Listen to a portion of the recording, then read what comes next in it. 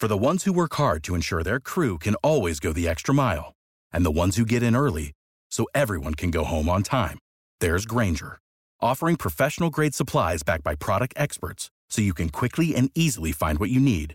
Plus, you can count on access to a committed team ready to go the extra mile for you. Call, click Grainger.com, or just stop by.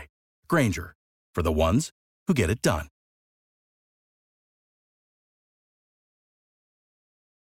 Every team, every topic, everywhere. This is Believe.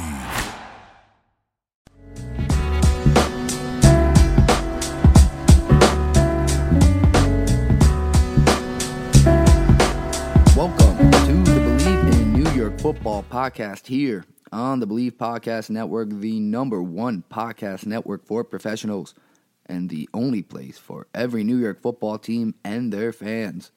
Do you believe? I'm your host, Steven Tino Rodriguez, and welcome back to another episode of the New York Football Podcast.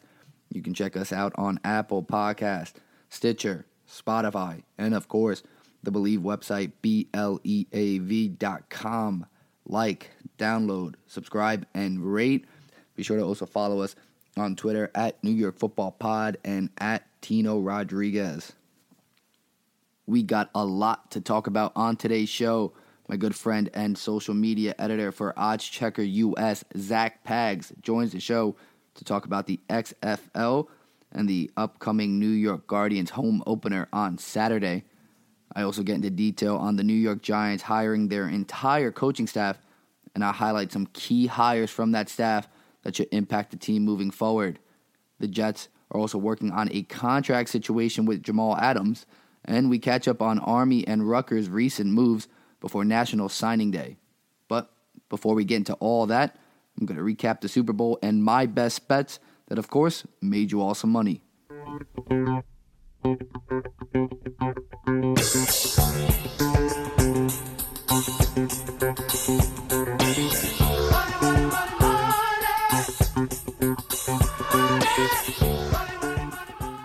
Super Bowl 54 has come and gone, and after the dust settled, your boy was 4-1 on best bets and an unfortunate 0-1 on wild card bets.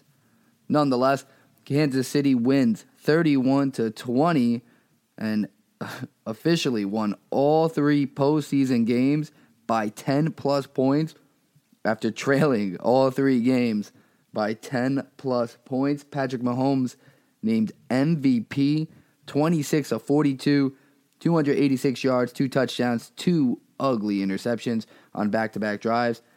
Added 9 carries, 26 yards, and the first touchdown of the game. All the bets hit pretty nicely. Kansas City money line, never a doubt. Although I did have to live bet them at plus 375 when they were trailing by 10 to really capitalize on that line and capitalize on betting for Kansas City as well as having a futures on them. So that was nice. That was the icing on the cake.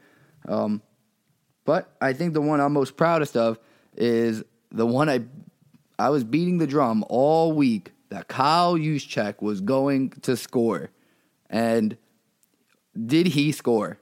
I mean, an electric play-action pass that he broke a tackle, dove into the end zone. I mean, everything I thought it would be, it was that and some. So much so, he almost scored another, and he fell just short. I didn't have him scoring two, so I wasn't rooting for that one all that much, but he got in nonetheless, and I'm very happy that the 9-1 bet I put in on him cashed pretty easily. It set up everything else for the game pretty nicely. Just covering some other bets that hit. We had Travis Kelce to score. He was at minus 106, of course, KC money line. And one that I didn't get credit for at first because it was a strip sack and just looked like a forced fumble. But, of course, coming from a defensive end, Nick Bosa finally got credit for that sack. He was at plus 117 for the game. Might I add that not only did Nick Bosa only register one sack, but he had 12 pressures, 12 quarterback pressures by himself.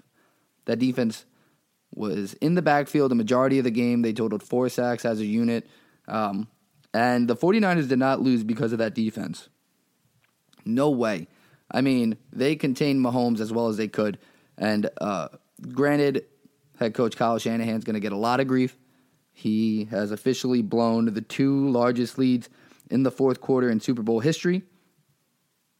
But Jimmy G, like I talked about on this show last week and the week prior, it came down to him having to make plays, and he didn't. He missed George Kittle open once for sure. The other one got batted. He was looking his way before Casey took over, got the ball and took the lead. He was going to extend the drive on third down and got batted at the line. So he missed him twice. He missed Emmanuel Sanders on a deep post that could have been a touchdown, maybe a competitive ball, who knows. But he completely overthrew him, so we'll never know. But that's on Jimmy G as well. He stood in the pocket. He didn't really look comfortable. And besides his poor play, I mean, he made some solid throws at times early on, but mainly because they were still able to run the ball so well, which is why I do think Shanahan does deserve some grief because, you know, towards the end of the game there, I mean, 10 minutes in, they had just picked Mahomes off for the second time in the fourth quarter, and they just did not milk that clock the way they could have, especially because they were running the ball so successfully. It looked like he was confused on what would work because he just didn't have a beat on what Garoppolo was going to do. And I think that pick that he threw, it was a bad throw. There was a meme out there of him throwing that with his eyes closed. And, I mean, after seeing that, it's deservingly so that you're going to question what his abilities are in the pocket. You don't want a guy back there just turning the ball over, throwing the ball with his eyes closed because he gets an ounce of pressure in the pocket. Nonetheless, something we do have to talk about, 4-1. I lost the George Kittle bet, unfortunately. I did think he would score a touchdown. Didn't happen, but that's okay. The one that I'm extra salty about is my wild card play over 2.5 pass attempts, players to attempt to pass, and I almost had it right away. Right out of the gates. Second drive of the game, 49ers are driving down. Deebo Samuels had already gotten a reverse, and they ran the reverse from the left side, and he pump fakes twice, 3 times maybe. And it looks like he's just going to throw it or throw it out of bounds or anything. But everyone's covered, and he just decides to tuck it and run up the middle with it. And they never attempted a trick play after that. And so what could have been an easy cash right out of the gates turned into a loser. But that's okay because that was a wild card and no real money on the line there. But all the KC bets hit. Travis Kelce scored. Juszczyk scored. Bosa got a sack. And we got some really good memes out of all this because the halftime show was electric. Shakira killed it. J-Lo, she killed it as well. But if I had to put money on it or decide or judge, I would say Shakira won that one. It's a good thing she started it. She definitely had the better dance moves, although J-Lo did have the better lights and the extra stuff. Shakira killed it and is responsible for all the good memes we got out of this. She decided to do this thing with her tongue. We're not quite sure what it was still, but it most resembled several scenes from SpongeBob. And you could check this out on our Twitter account. I retweeted it. I liked a few of them. It goes on for days. The amount of SpongeBob videos you can compare that to. There's some other good ones out there as well. But shout out to Shakira for saving the Super Bowl halftime show with some legendary memes that'll hold us over a few months. Not only talking about my losers, though, I want to highlight some really bad beats out there. Shout out to my man Ruck. He hit the parlay. I retweeted this also on our Twitter account. 6-6, hit all 6 legs going into that final knee down possession. And this is going to hurt a lot of people to hear because he's not the only one. Mahomes went into this with 40 84 rushing yards. Now, they still had 2 timeouts left, did the 49ers, so they knew they were going to try to use them, delay the game, keep it going, try to get the ball back in some way. And so KC decided to run backwards and waste some extra time. Now, to most, seemed like a smart move. Understandable, waste the time, no big deal. The first 2 times was fine, but then he decided to go back another 5 yards. He went back 5 yards each of the 3 knee downs, accumulating minus 15 rushing yards on those 3. All the bettors needed was, especially my man Ruck, was over 29.5 rushing yards, which they had covered by 14. He had plenty to spare. And he lost. He lost a 6-team same-game parlay that would have been $75 to win $2,500, and it just stings. He wasn't the only one. There are bettors everywhere. I know that line went up from 29.5 to 36.5. That even covered, and that's just brutal. So, a shout-out to everyone out there who won. Shout-out to the Kansas City Chiefs, Patrick Mahomes for solidifying his legacy. My man Kyle Juszczyk. But on that note, we're going to get out of the Super Bowl, switch over to some New York sports. I want to be a part of it. New York, New York. So the New York Giants have officially assembled the entire coaching staff for the 2020 season under first-year head coach Joe Judge. And aside from offensive coordinator Jason Garrett and defensive coordinator Patrick Graham, we haven't really touched on too many of the interior coaches that'll really change the foundation and turn the corner for this team and be the nuts and bolts of what this team's attitude and mindset is going to be, especially during training camp and throughout the season. So I'm going to take the time to highlight 3 coaches that I think will be interesting to watch as the season goes on. And I want to start first with one of the last hires Judge made in defensive line coach Sean Chaos Spencer. This guy looks like the real deal. He has one of the coolest nicknames I've heard in recent memory of coaches in Chaos. And he has a resume to back that up. Coach Spencer was the associate head coach at Penn State last season, as well as the defensive line coach there for 6 years, as well as the run game coordinator. I mean, he's produced NFL linemen across the board. He set a program record with 5 consecutive seasons with 40-plus sacks. And I haven't heard a bad thing said about this guy. Saquon knows him. He was a coach there while he was there.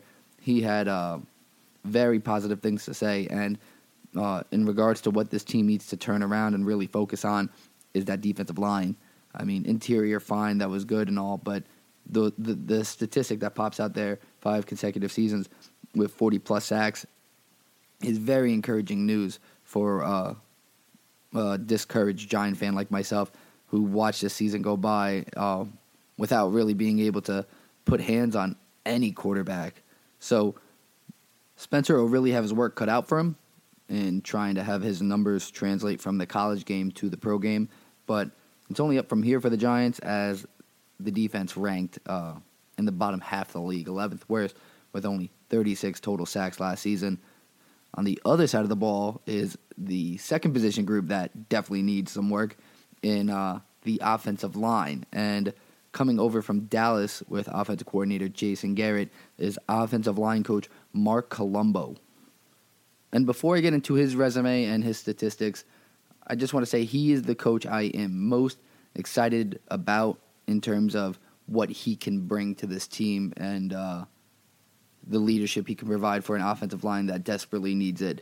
Colombo's coming over from Dallas, where he coached the O-line since 2016 with Jason Garrett. While he was there, obviously Dallas was known for an infamous offensive line, but the numbers to back it up, they ranked in the top 5 as a unit, according to Pro Football Focus over that time. He was an 11-year pro in the league, six seasons with Dallas. And the most encouraging thing to me was that if you ask former players, people in the Dallas organization, even Jason Garrett himself, he'll tell you that Colombo is a hands-on guy as an offensive lineman coach. He is a teacher, not a presenter, and that is huge. I think If you saw what was going on with the offensive line last year, in which ranked 5th worst in run blocking and 12th worst in pass protection, this is according to FootballOutsiders.com, there was a lot of confusion going on. And it looked like the team was essentially told things and not really showed and explained it in detail. And for the same reason I'm very into head coach Joe Judge as a hire, I'm very into Mark Colombo as a hire as well. This team needs coaches that are really going to get into it, really demonstrate and show these guys how it needs to be done and not just tell them what needs to be done.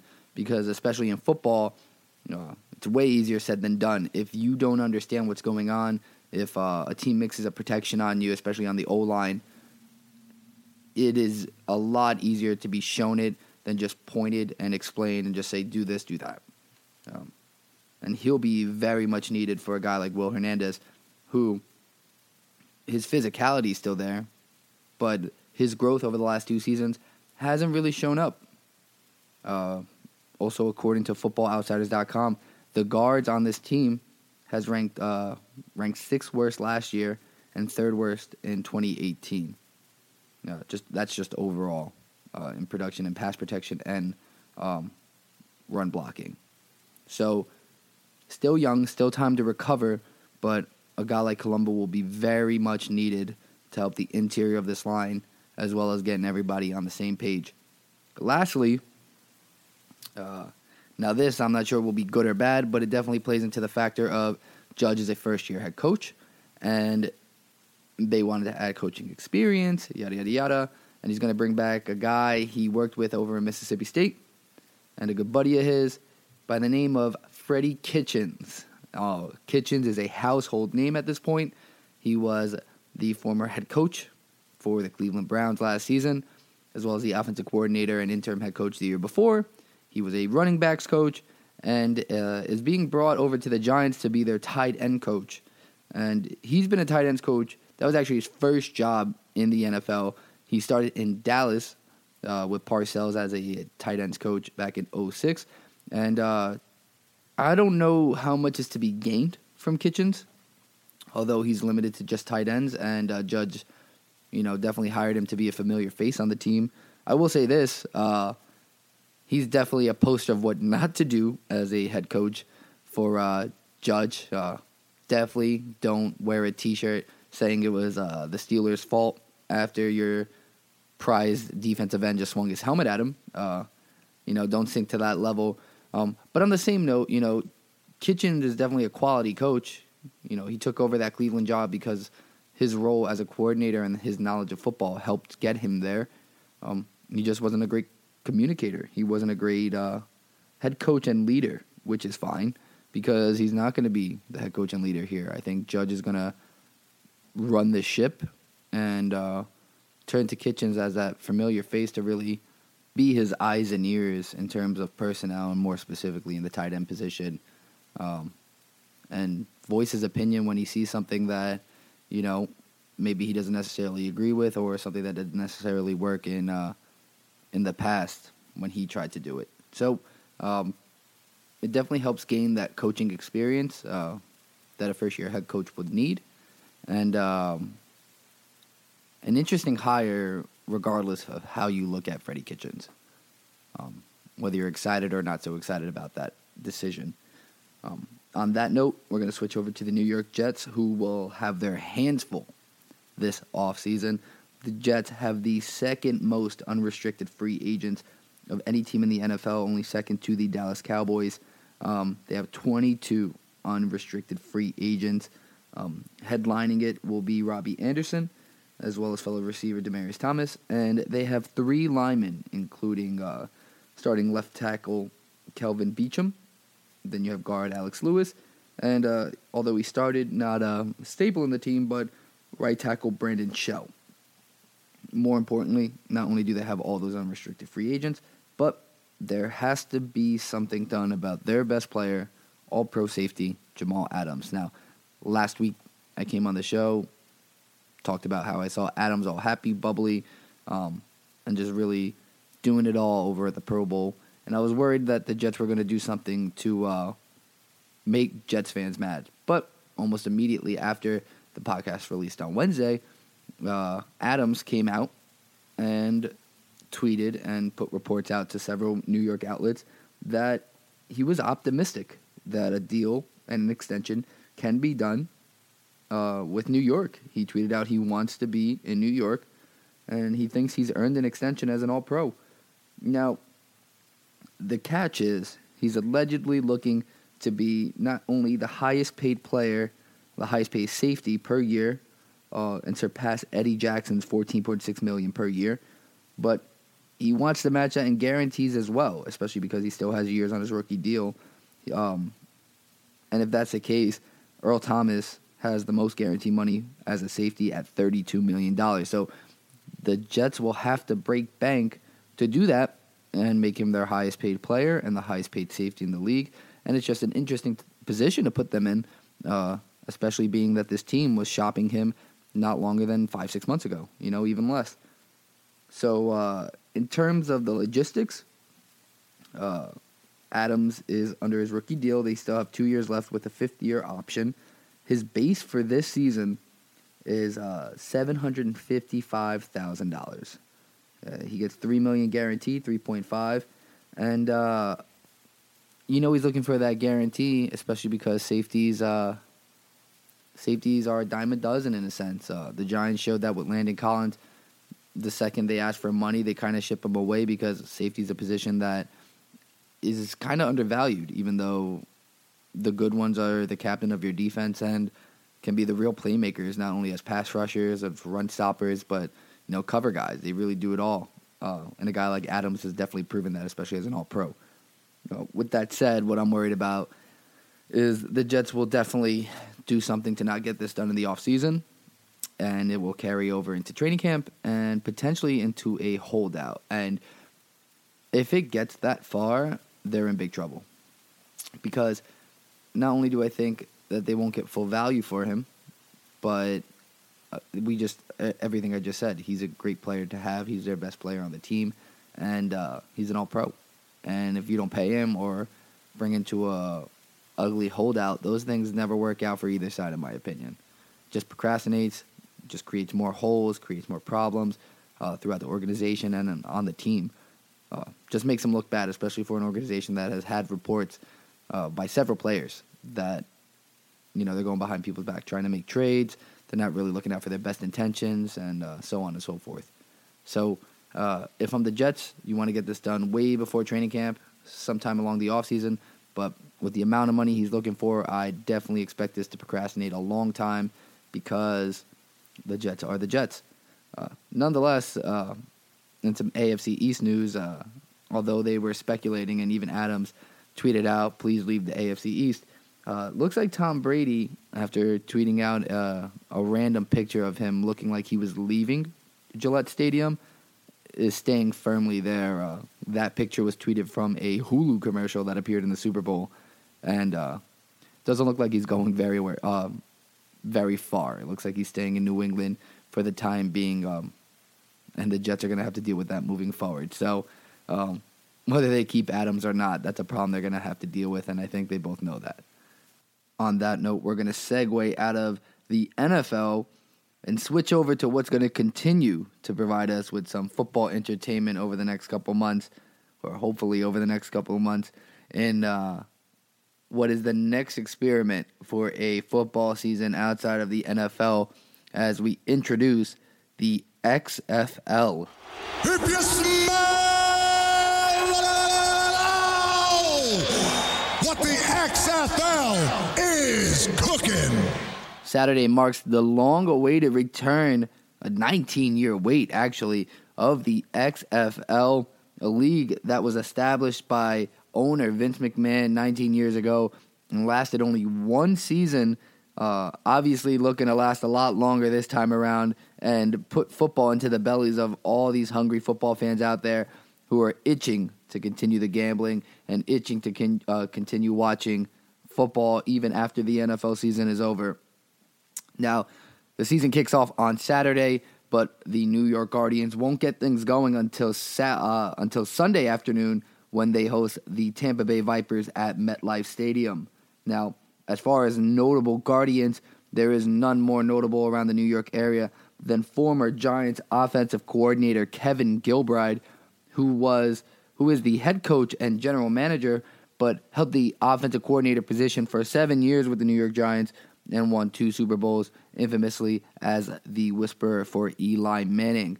Now, on the other side of things, on the Tampa Bay Vipers, the favorites going into this, the 5.5-point favorites going into this game, is Mark Trestman, who is the head coach and GM of the Tampa Bay Vipers.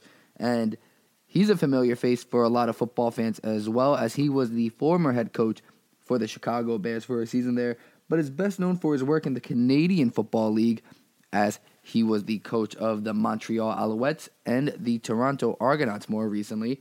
He's a 3-time Grey Cup champion, twice with the Alouettes in 2009 and 2010, and one with the Argonauts in 2017. He's also a CFL Coach of the Year 2 times back in 2009 and 2017. Now, if you're expecting NFL class act football, this is probably not for you. Back in the day when the XFL first was a thing, it was very wrestling-like. It was very Vince McMahon. It was very WWE. Now, I'm not quite sure if he plans on doing that again this time around, but there are some interesting twists to the rule changes that they have, and it looks like they are going to try to keep things very football-related and very about the game.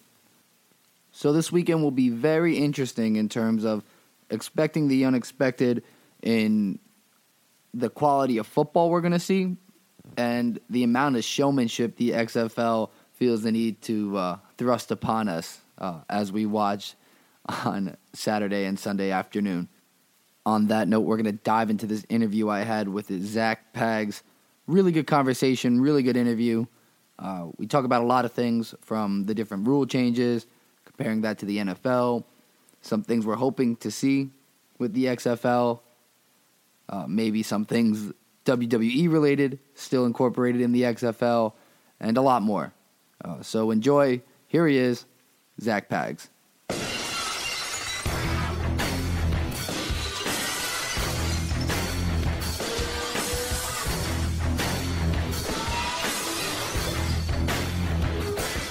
All right, now we have my man Zach Pags. You can follow him on _Pags on Twitter, as well as his social media editing career at OddsCheckerUS. Pags, welcome to the show, man. You are the first guest here on the New York Football Pod. I'm glad to have you. So, it's quite an honor. We go back a couple of years or so, and I think we always talked about maybe hopping on a podcast together, and now that dream's finally coming into fruition, so I'm happy to be here. And just like in that dream, of course, naturally, the first thing we can think about talking about is the exciting XFL season that's around the corner this weekend. Kicks off on Saturday. We got the Guardians game on Sunday, which I think I'm actually attending with the high school football team I coach. Fingers crossed, I mean, we can only hope I get to see that in person, but exciting stuff. Are you looking forward to it? See that in person, you might be able to play. I don't know anyone who's on these rosters. If you could get signed to an XFL roster, I wouldn't be surprised after going over the Guardians. I know Matt McGloin was regarded as one of the best backup quarterbacks in the NFL during his time with the Raiders, and then really fell flat in his one opportunity. But I don't know. It should be interesting. I think it's exciting. You want to know the unfortunate thing for Matt McGloin is I actually think he is still the backup on the Guardians. So, I mean, it transitions from the NFL to the XFL, I guess. Certain things can change. Some things stay the same. No one holds a clipboard like Matt McGloin. Hey, man, all about the finger point, all about giving direction, letting other quarterbacks know what they should do instead of just showing them how to do it on the field. Absolutely. All right, so speaking of things changing, staying the same, we're going to talk about some of the rule changes here. I'm just going to start off by some of the more interesting ones. There's exciting ones, but the ones I'm most curious about are, of course, the special team stuff. Now, hear me out. They're going to change the kickoff rules. They're starting the kickoff teams on the opposing 35-yard line. And as long as the ball gets past the 20-yard line, they will then run after he receives the ball. I have no idea how that will look or what to even expect from that. I mean, most of it's going to be patty cake blocking, I'm sure, but I'm just scratching my head. I've never seen anything like that ever in my life. So I'm not sure the players fully understand. I know the coaches are probably, have all the X's and O's drawn up on this, but I think, again, this is a fresh take at football, and I think it could either be fantastic. It could be something the NFL should be on their toes for, but I think the XFL is trying to separate itself from the current football content we see. So this is definitely one of the rules that I'm still having trouble wrapping my brain around, but is it possible to have a false start from the 35? And if there is, I mean, is it really a head start? There's 22 people on the field. To fit them all within 35 yards of each other on a kickoff is it's just mind-boggling.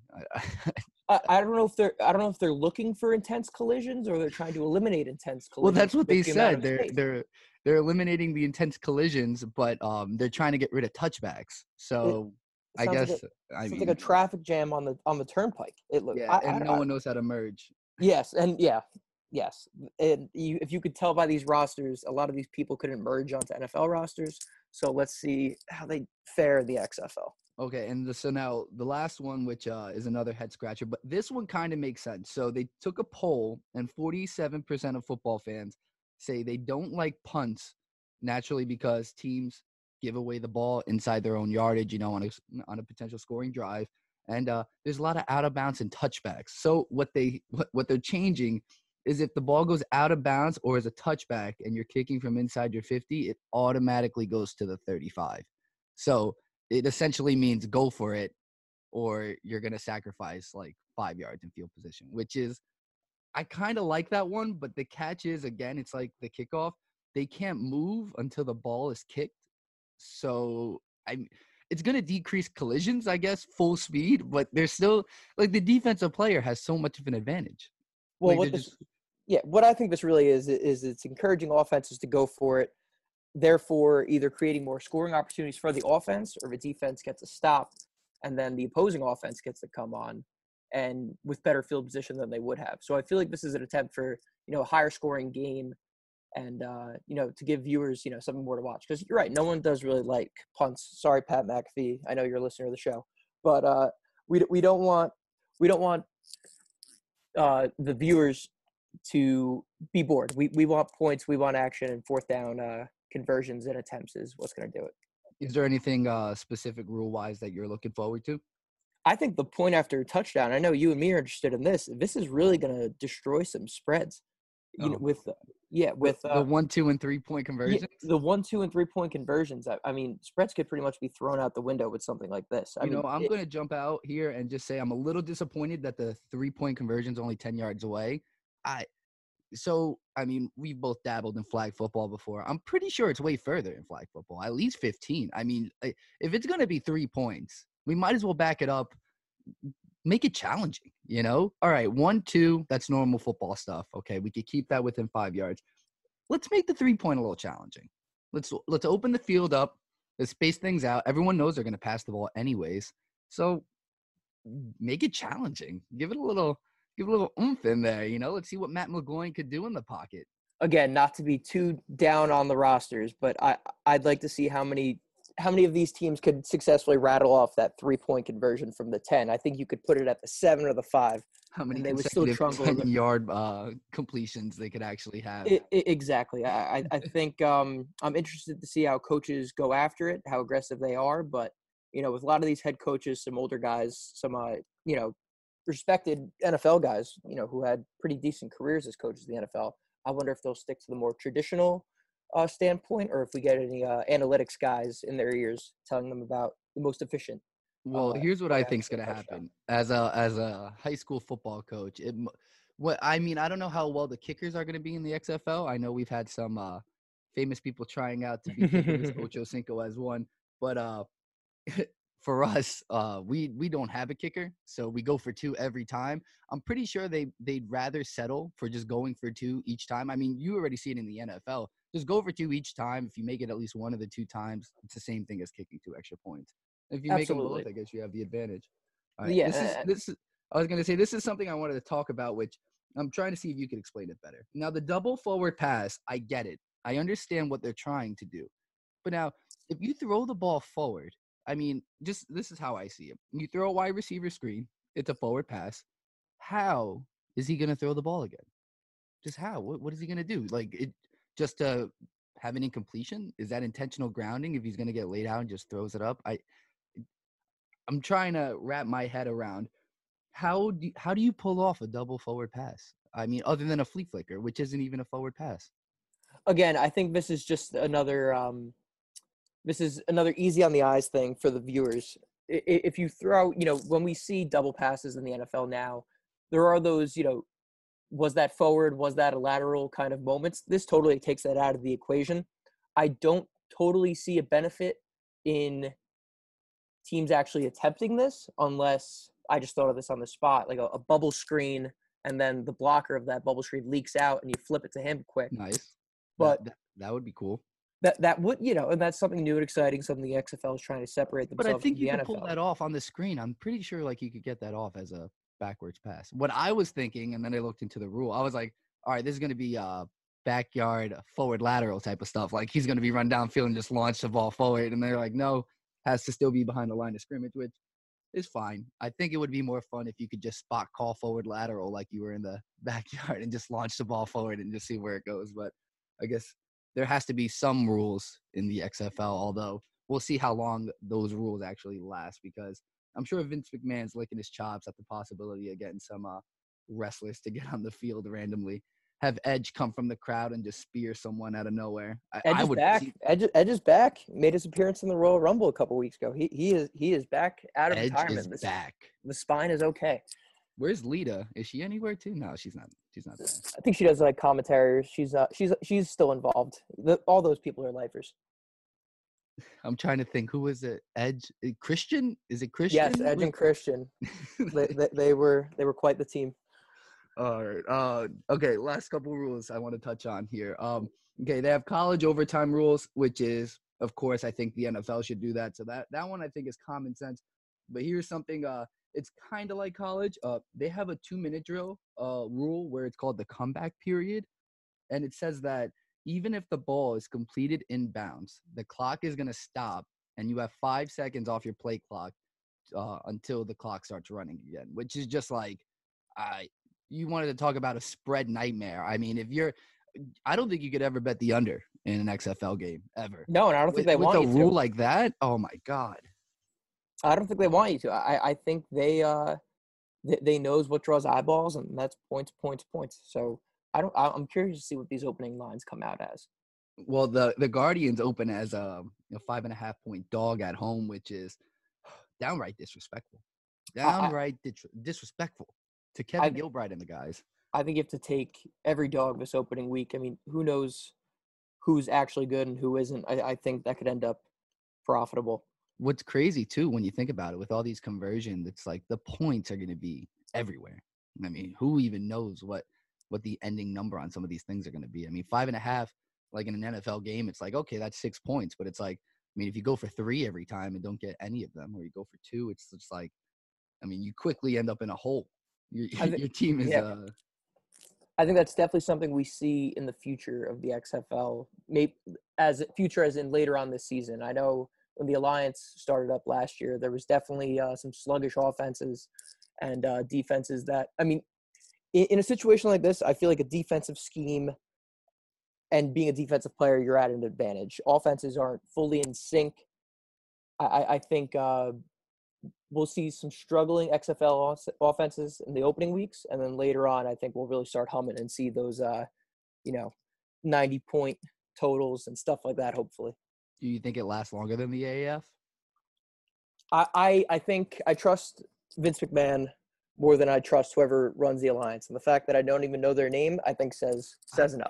I think Bill Polian took over midway. He's the only one I know. Other than that, I have no idea. Plus, Vince McMahon probably has a bigger pocket for it. All right. I want to switch things over and get into the stuff we really want to talk about. And, of course, we already mentioned Edge, but I want to play a game with you here. Now, I know you have some questions for me as well. But I'm going to throw some yes or no questions at you, and which wrestler could play in the XFL this upcoming weekend. If you put on the pads, put on the uniform, he could suit up for the Guardians, all right? Now, let's hear it. We could start with Edge. Edge could definitely play in the XFL, right? Edge has that outside linebacker kind of build. I could already see the hair flowing out of the back of the helmet, but him coming off the edge in a blitz situation and just going through a quarterback, I could definitely see Edge as an outside linebacker type of player. All right. Scotty Too Hottie. Scotty Too Hottie. I wasn't expecting Scotty Too Hottie. Well, we know he has the end zone celebration down pat with the worm. Exactly. This is why. Let's just see how often he could get in there. I could picture him as a slot receiver, but to be honest, the first time he said his name, I just imagined a kicker. Yeah, okay. A kicker, holder, long snapper. I Yeah. mean, I thought of him for the showmanship of what the XFL is going to bring us, and the worm in the end zone. He doesn't even have to. He can suit up. I don't know if he'll play. I would save a roster spot just to take a 15-yard penalty on those 35-yard kickoffs. Anyways, just send him down there. Just get the guys going.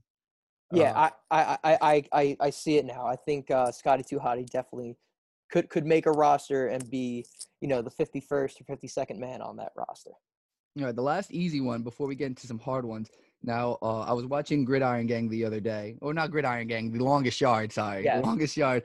Two very good football movies with convicts. So, easy to get them confused. But Yes. if Goldberg actually put on pads, where does he play? And what do you make of roster? Goldberg right now? Oh, yeah, Goldberg right now. Ooh, I don't know about that. I know his last match in the ring it was either The Undertaker or Brock Lesnar. It was The Undertaker in Dubai, and that was just dangerous. Both guys couldn't lift either of their opponent up, and it was just disgusting. I didn't see that match. I thought the last match I thought of was I guess it was WrestleMania, and it was just spears. The entire match was them just spearing each other. It was him and Brock Lesnar, and Lesnar lost. It was just Goldberg spearing Lesnar, actually, now that I remember it. So yeah. I mean, that's what I thought about. I figured from a tackling perspective, but you're right. I think his closeout speed would be tough. He'd have to be an interior lineman, if anything. But he's too tall for that. I think an interior lineman, or maybe you line him up wide in punt situations, and he could try to get after one with a block, short burst of speed like we've seen in these matches. I think if you line him up on the outside, you could hopefully get that double thud from Goldberg. Now not so easy ones. It's going to be a little tricky, but I'll start with one of them that I think is a yes. Rey Mysterio. I don't know where you could put Rey. I think slot, baby, slot or like a third down back out of the backfield. I mean, he's going to be quick. He's going to be real quick. Are any XFL teams running the triple option? Because if you put Rey Mysterio under center in a triple option, he's quick, he's small, and he's going to be hard to find. You will not find that ball. You will not find that ball. I think Coach Monken should give a call to Rey Mysterio, see if they get him up at West Point. I don't know if he has eligibility left. I mean, Rey Mysterio looks a lot younger than he actually is. If he wears a mask, you'll never know how old he really is. Throw a helmet on. I want to settle this one, too, because I think we might be torn on this one. Do you think Cena would play in the XFL? John Cena would be – I don't want to draw too much comparison to a certain wide receiver that's looking for a job in the NFL. But John Cena definitely has the diva qualities to him. He's always used to being thinking. He's always used to being the face of the program. I think if the money's right for Cena, I mean, he played Division III football. He was a guard, I believe. But, John Cena has to be the quarterback, even if he's never thrown the ball in his life. Going back to the longest yard, he could throw like Brucey. But his hair, his recent hairstyle is what makes me question whether or not he would play in the XFL. He went from John Cena to John Senator in my head. I mean, I haven't seen any of his recent movies, but they can't be much better than the last ones I've seen. So I don't know if the hair is helping him, but for Cena's sake, we just want him back to normal. I just want him to wear a fitted hat and some sweatbands again. I just don't know if we'll ever see it. You would need to franchise tag John Cena to get him to show up to an XFL camp, because there's no way you could meet the money he will demand. All right, last one. Shane O'Mac, the son of the owner himself. Will he get on the football field? So Shane O'Mac's been doing death-defying stunts his entire life. Since we've seen him on screen, he's always doing something crazy. I'm trying to think of the most dangerous position in football, and I've figured out what Shane O'Mac can do. he is a punt returner that will never waive for a fair catch. He's going to return that no matter what. Mhm. So Well, I think he'll be the type of punt returner that'll try to do the fake fair catch and then still run with it. yeah, and then just he's not afraid of getting hit. We know that. I mean, he'll probably like just not even go for the ball when you think about it. He'll just be a punt returner, and as they try to get him and wait for the ball, he'll just lay a hit on someone. I think he could do that, or I think especially with the way these kickoff and punt return rules are, he can definitely find a spot on special teams. I would just love to see it so I could see him skip around if he makes a tackle. You know what I mean? The Shane O'Mac skip. Is the wedge outlawed in the XFL? Because I could see Shane O'Mac being a wedge breaker, just diving into three guys. It wasn't on the rule page, but I think that's a question for the man upstairs. I think we could ask Vince. I'm sure he would be pro wedge. I mean, if they're still if they're trying to encourage returns and like move things up, I'm sure the wedge. I mean, what's a wedge if guys are taking off from 30 yards out? It's not as impactful. But then again, line Shane O'Mac up on the inside of the kickoff team for sure. Okay. One more wrestling related question here. Now this one's gonna make you scratch your brain a little bit. Okay, who will win this wrestling KY jelly match? All right, we got Andy Reid, Mike Leach, and Rex Ryan. Now this is a two-parter, so you answer that triple threat question, and then I'm gonna roll some out there for you. Okay, so I might be a little biased because I did just finish Mike Leach's book, Swing Your Sword, and he's very analytical, very prepared. Not to say these other two coaches aren't, but I think when Andy Reid hears jelly, he's not thinking KY, he's thinking the one that goes with peanut butter. Does he still try to eat it anyways, you think? No way. No. But he definitely, his brain is over there. Okay. Rex Ryan was the third? Yeah, Rex Ryan was the third, but now, so you like Leach. Now, here's what I'll do. This works out perfect. Now, we throw Rob Ryan in there, and we tag team them against Mike Leach and Andy Reid. What do we think? Now, you just said Reid, his head's not going to be there, so that'll be a Ryan versus Leach matchup. 2-on-1, essentially. You think Leach still got that in the bag? Are competitors wearing shoes in the KY jelly? I don't know if that's because if that's the case, Rex Ryan is going to be distracted with all these toes out. So I think I'm going to have to give it to Leach in a psychological warfare. Maybe he'll like judo throw and use their own momentum against them. He'll just start yelling at them. Yeah, as the Ryans tend to do, they try to overcompensate with blitzes and high power offenses. So maybe he could use that momentum against them. Now, this is the perfect segue for me because the reason I thought of this question was I was deep diving into Kevin Gilbride, like I told you. Yeah. And I was like, all right, what's something good I can get on Kevin Gilbride? Is there anything Guardians related that I could turn into wrestling? And there is. There is. It wasn't easy to find, but in 1993, Kevin Gilbride was the offensive coordinator of the Houston Oilers. They were playing on primetime football against the Jets. At halftime, they were winning 14-0, but they didn't stop Rex Ryan and Rob Ryan's father, Buddy Ryan, from talking shit to Kevin Gilbride. And what resulted was the two coaches on the same team fighting each other on the sideline. You could find this footage on YouTube. In 1993, Buddy Ryan punched Kevin Gilbride in the ear mid-game while up 14 points. They were shutting the Jets out, and he punched him in the ear, and they had to be separated. And I never believed more in the leadership qualities and the abilities of Kevin Gilbride. But leave the two Super Bowls aside. If you can take a punch in the ear from Buddy Ryan, that's championship pedigree right there. I think I'm more concerned with the fact that I'm not sure did he punch back? He tried. I think there were players and coaches right there. Again, they were on the same team. I don't think anyone really expected it to happen. But, yeah, it wasn't a clean punch, but he definitely caught him in the ear. I believe it was the left ear. So it was a nice, clean right hook over from Buddy Ryan. Intense guy. Buddy Ryan was an intense guy. If you ever watch his old stuff, a very passionate defensive coordinator. I would just love to know, I guess I could look more into it, what was said. I mean, what could have been said? They were winning. I mean, is 14 points not enough? I mean, you're pitching a shutout. You don't even – that's all you need. Just literally finish the game. It's fine. And I don't know. I mean, halftime hit and punches were thrown. So hopefully – I know Gilbride has a lot more age than he did back in 93. But if we see anything like that, it's the kind of stuff that gets the fans in the seats. I I want to would- see that. I wouldn't be surprised if Gilbride had the brass knuckles loaded up in his pocket, and then maybe we get a cheap shot and he throws it to an assistant, and then hopefully the Guardians end up with the pin and the cover, and hopefully Pull it out of the turnbuckle or from his sock like a challenge flag.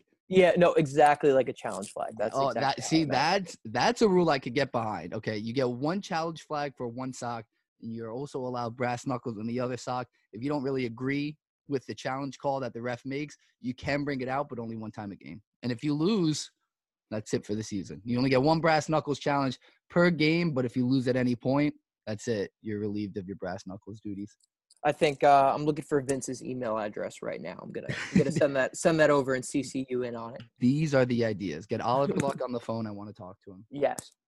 All right. Well, that's pretty much all I got for you. I got one more question, but do you have any wrestling related questions for me?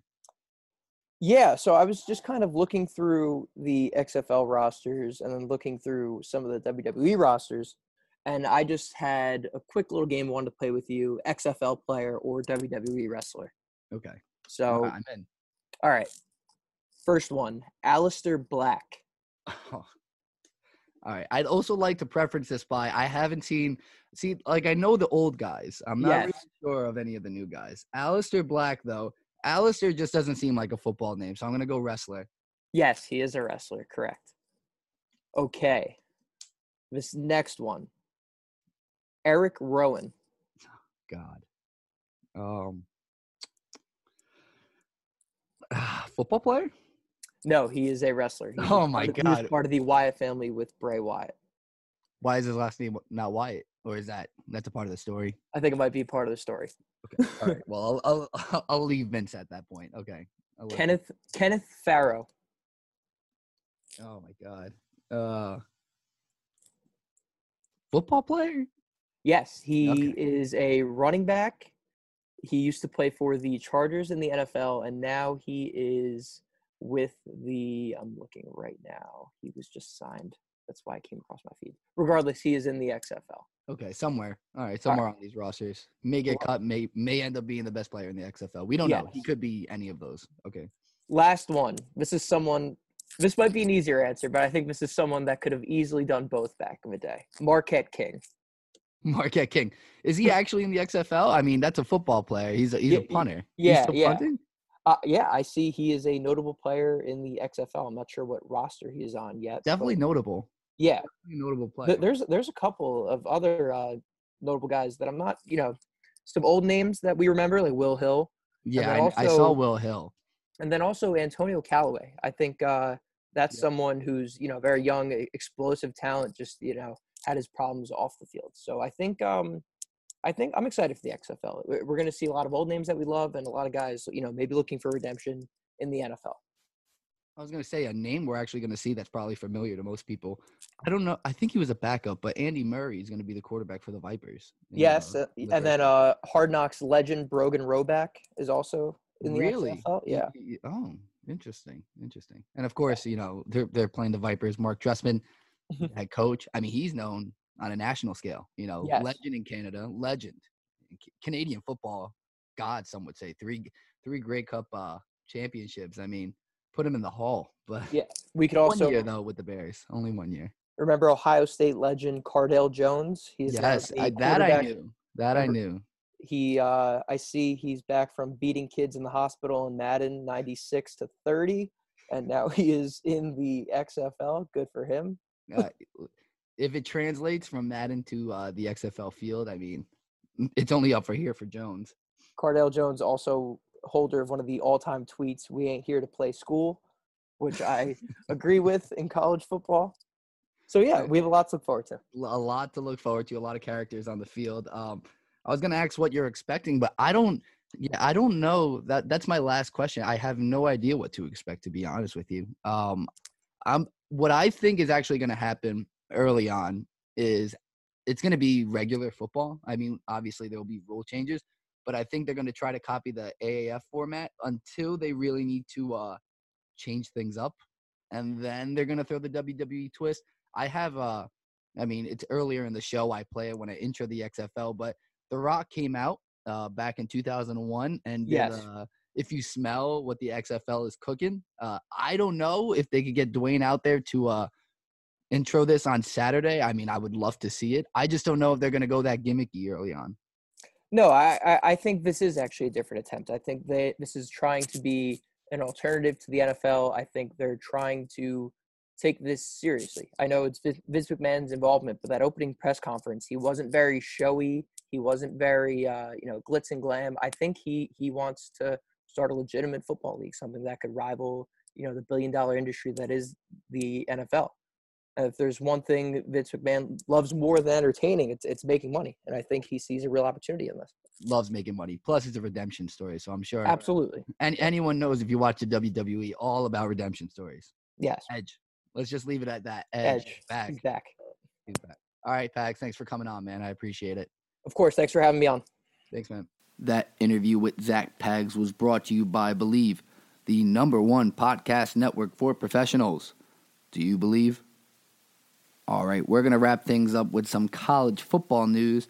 Now, National Signing Day isn't until Wednesday when the podcast is dropping, so we won't be able to give you the inside scoop on all the moves by both the Black Knights and the Scarlet Knights until next podcast.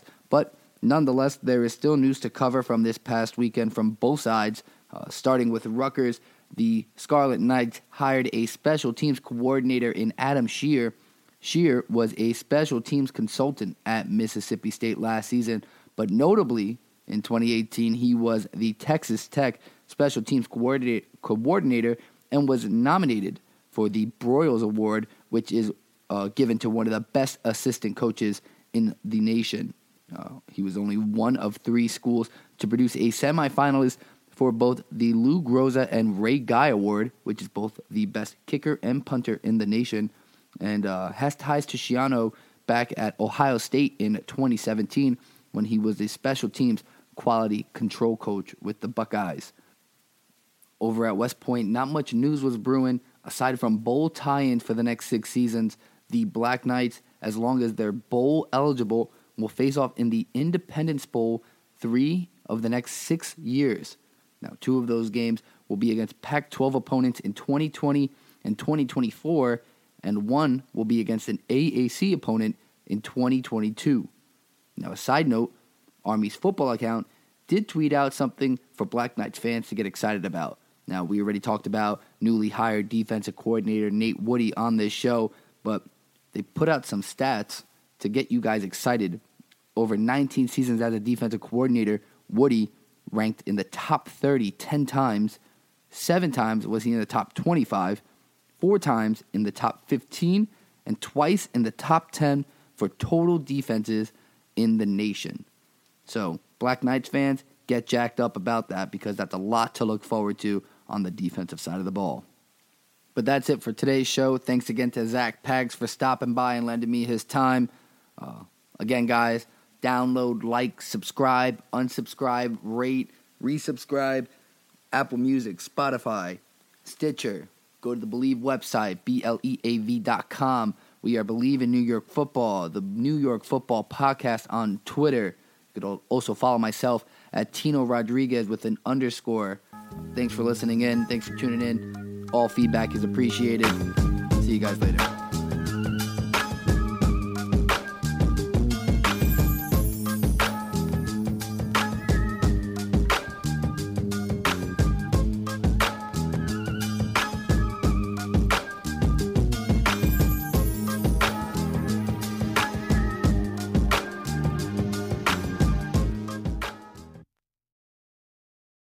Without the ones like you, who work tirelessly to keep things running, everything would suddenly stop.